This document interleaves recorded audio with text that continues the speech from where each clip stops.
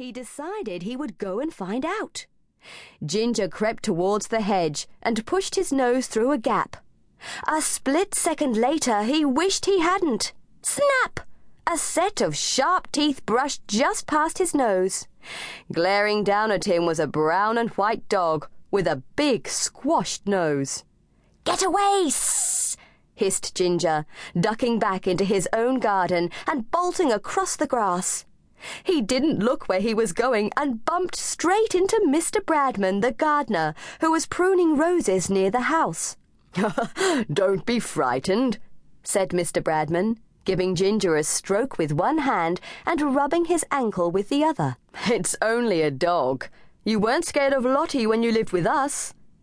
"But Lottie didn't try and bite my nose off." "Meow," meowed Ginger crossly.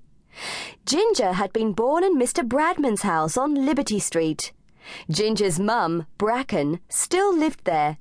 It was Mr. Bradman who had found Ginger his new home with Amy and her mum. "The dog's only visiting," said Mr. Bradman. "I saw it arrive with its owners a few minutes ago. But if you're always going to be so nosy, you're bound to have a few scrapes now and then." "I can't help it," meowed Ginger. "I just like to know what's going on." "You always were the daredevil of the litter," laughed Mr. Bradman. Ginger rolled over onto his back, and Mr. Bradman tickled his tummy. Being careful not to use his claws, Ginger grabbed Mr. Bradman's hand with his front paws. He didn't want to hurt him.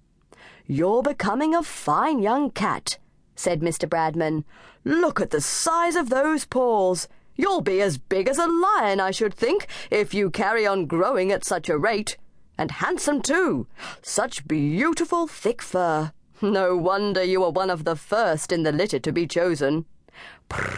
"Thank you," purred Ginger. "9 months old and almost as big as an adult cat already," said Mr. Bradman. A robin landed on the wheelbarrow a few meters away. As quick as a flash, Ginger sprang. But he was not quick enough, and the robin flew to the safety of a fence post. It twittered noisily at Ginger. But Ginger had lost interest already. He had just seen Amy and her mum coming through the garden gate. Ginger loved both of them, but he especially loved Amy. They had great fun playing together. Amy and her mum lived in the upstairs flat of Miss Summers' house. Miss Summers was a very kind old lady. She looked after Amy and Ginger when Amy's mum worked during the night. Amy's mum had to work all sorts of odd hours.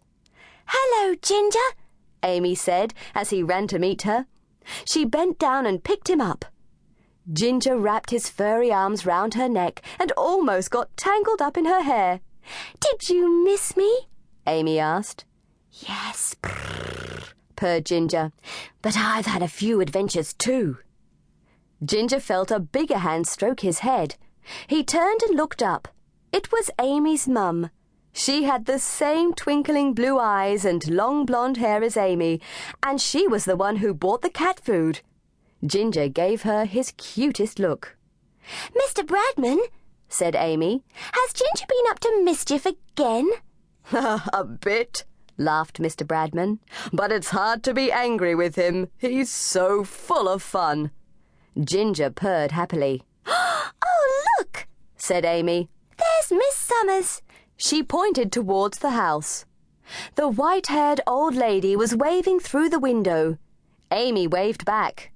"She's so kind," said Amy's mum to Mr. Bradman, "and an excellent landlady."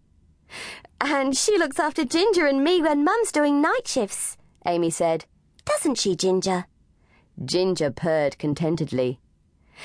"And she won't take a penny for looking after them," Amy's mum added.